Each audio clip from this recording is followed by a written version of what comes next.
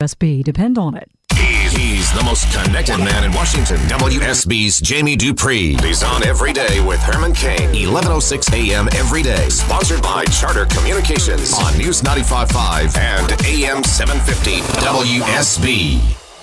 We are America. One voice, united we stand. Why do you have any belief that you stand a chance to win this nomination, let alone the presidency? Most of the people that are in elective office in Washington, D.C. have held public office before. How's that working for you? Herman Cain, Solutions for a Better America. This is your host, Herman Cain. Thank you for joining us. Because, we're going to tell you the truth. And we're going to give you the facts because we want you to be better informed to help make this a better America. Breaking news every day with Herman Cain and the most connected man in Washington, Jamie Dupree.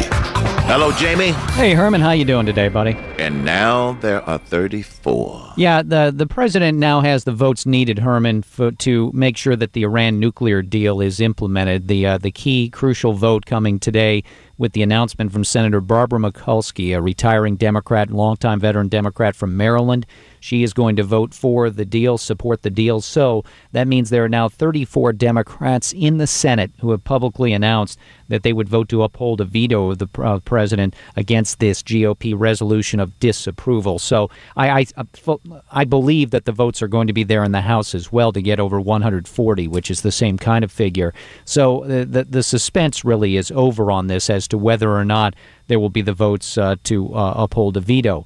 The next thing is whether or not the Democrats can muster the votes in the Senate to just block this once and for all and not have this resolution from Republicans even get to the White House in the first place and use a filibuster to stop it from getting there.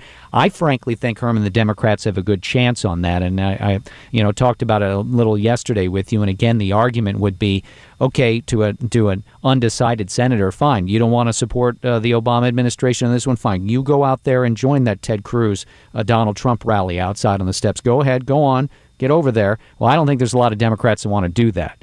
And so they may lose, one or two more, but I don't think it's out of the realm of possibility that they can get to 41 votes in the Senate for this deal, and therefore it would be filibustered, the resolution of disapproval, and would go nowhere. So I think everybody expected we'd get to this, Herman. It was just a question of when. Well, you have to sound impartial because you're a reporter. I don't. I think this is bad. It's not good. And I think that the Democrats are ignoring what their constituency thinks because of all of the reasons that have been surfaced. I get it. Just like Obamacare was shoved down the throats of the American people, it is now a disaster. They're trying to ignore it. This is being shoved down the throats of the American people, but we won't know for a while how bad it was. That's Look, I mean, you're absolutely right. If Iran in future years is able to get a nuclear weapon, there'll be a lot of people that will look back at this and say, see, we told you so. Certainly there are risks there for Democrats, obviously. But as we discussed yesterday, there just has not been that gigantic of a groundswell against this. And again, it's hard to get that to happen. August, we've seen before with all the activity against the Obama health law that spurred the Tea Party revolt, that brought the Republicans back into power in the House of Representatives in the 2010 elections. It could happen, but the GOP was unable to really light this issue on fire. And remember also, because of the way all this was structured, it was going to be very difficult for them to stop this agreement in the first place. So again, the news today, 34 Democrats now in the Senate have said that they will support the deal. So that is a number that does not allow Republicans to override a presidential veto. And at this point in time, you do have to declare it a big victory for the president, even if it's not the level of support that he would have liked. His party is sticking with him for the most part in both the House and Senate. I agree. Hey, that's politics. That's the way it goes. I mean, but he's not going to be rerunning in 2016.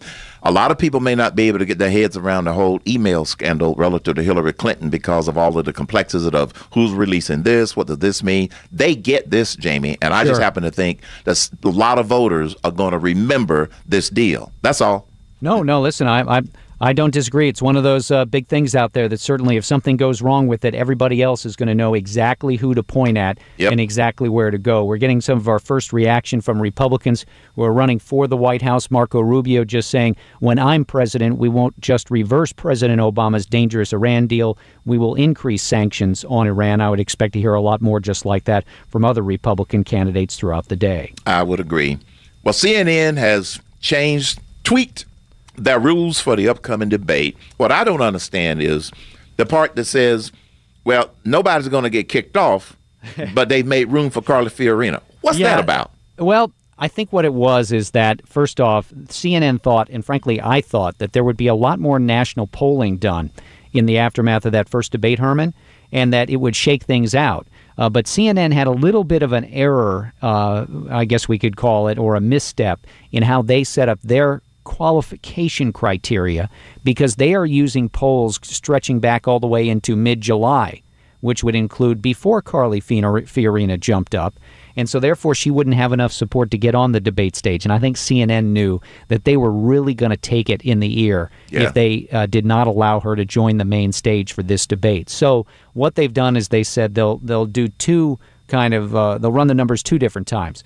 Once for their original mid-July to early September time frame, and then again from just after the Republican debate until September the 10th. That will guarantee that Fiorina gets in. No one will be demoted. I would think that as we've talked about, Chris Christie really was probably the most at risk, or Rand Paul even. But they'll all stay up there, so it means 11 people on stage. You thought 10 was unwieldy, Herman, and I did too.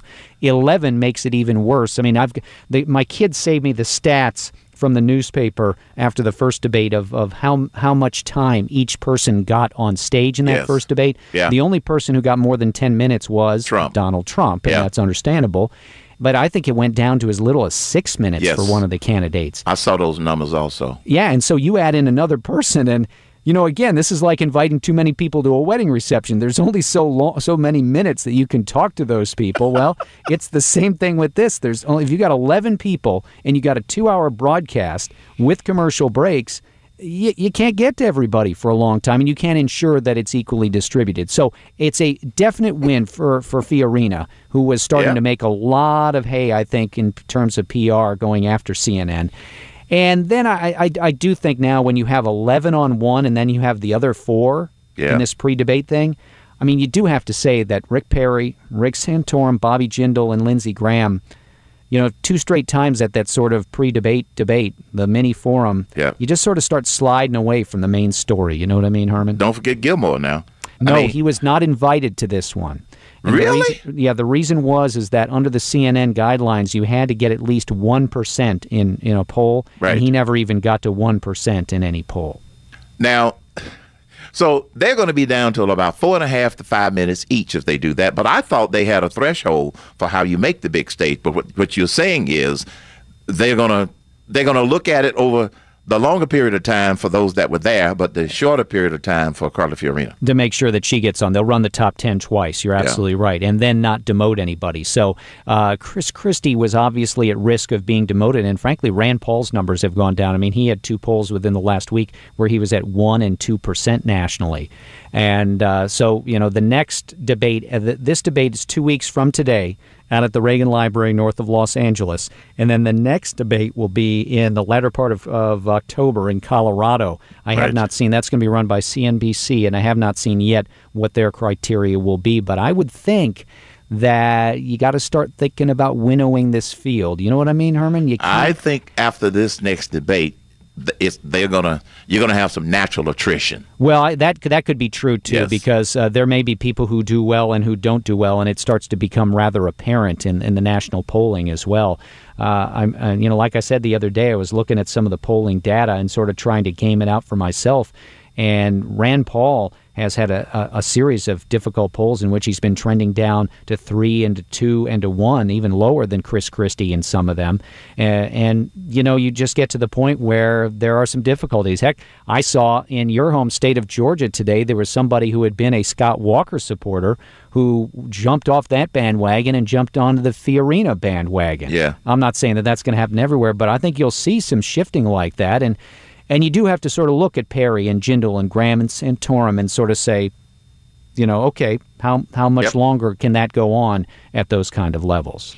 Not very long if it comes to dollars, and I can tell you that. So, well, and it's, we'll see. it is 5 months to Iowa. You hate to think that anybody would have to drop out beforehand, but it certainly has happened in the past, and I don't think you can rule it out now. Nope. And like I keep reminding people, we've only had one debate. We got the second one coming up. Now, Vice President Biden going to Florida and Georgia. So what? Who cares? Well, yes, I would say so what, but so what? It does come at a time when you sort of start to furrow your brow and wonder, is this part of him getting out there and getting ready to run? He's going to be in Florida later today for an education event at Miami-Dade College, where I was down for both the Jeb Bush and the Marco Rubio events earlier this year.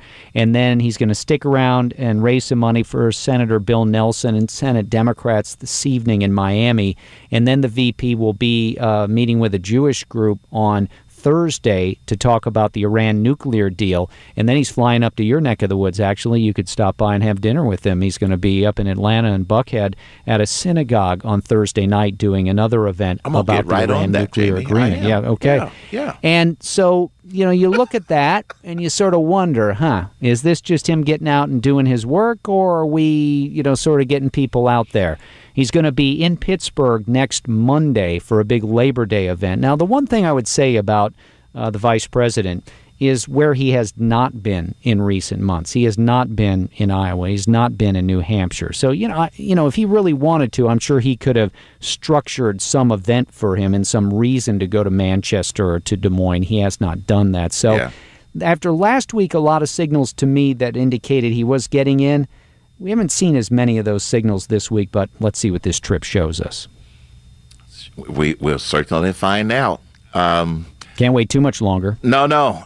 Like I said, things are continuing to unfold. Yep, well, thanks, the winnowing Jamie. is occurring. Yeah, you're right. And, well, anyway, very quickly. Yes, sir. I just happened to catch this in one of my news nuggets about a email that turned up from someone to Hillary Clinton about wanting to try and impeach Clarence Thomas. Did you hear about that? Yeah, there was, I want to say Sid Blumenthal, her little kitchen cabinet advisor, sent that along, and there was no indication. I don't remember that she signed off on it or anything. Blumenthal is sort of one of these guys that's always scheming. He was sending in stuff very critical of Speaker Boehner and others. But yeah, I did note that as sort of that it seems sort of odd to have that pop into her email inbox. But then again, Sid Blumenthal weighs in, it seems, on just about everything. And I'm sure he still does. Thanks a lot, Jamie. See you, Herman. You're listening to The Herman Cain Show. Breaking news, experience, and insight. Herman Cain brings it to you every day on the radio and at HermanCain.com. Coming up, Rapid Fire at 877-310-2100. For the ones who work hard to ensure their crew can always go the extra mile, and the ones who get in early so everyone can go home on time, there's Grainger, offering professional-grade supplies backed by product experts so you can quickly and easily find what you need. Plus, you can count on access to a committed team ready to go the extra mile for you. Call, click Grainger.com, or just stop by. Grainger, for the ones who get it done.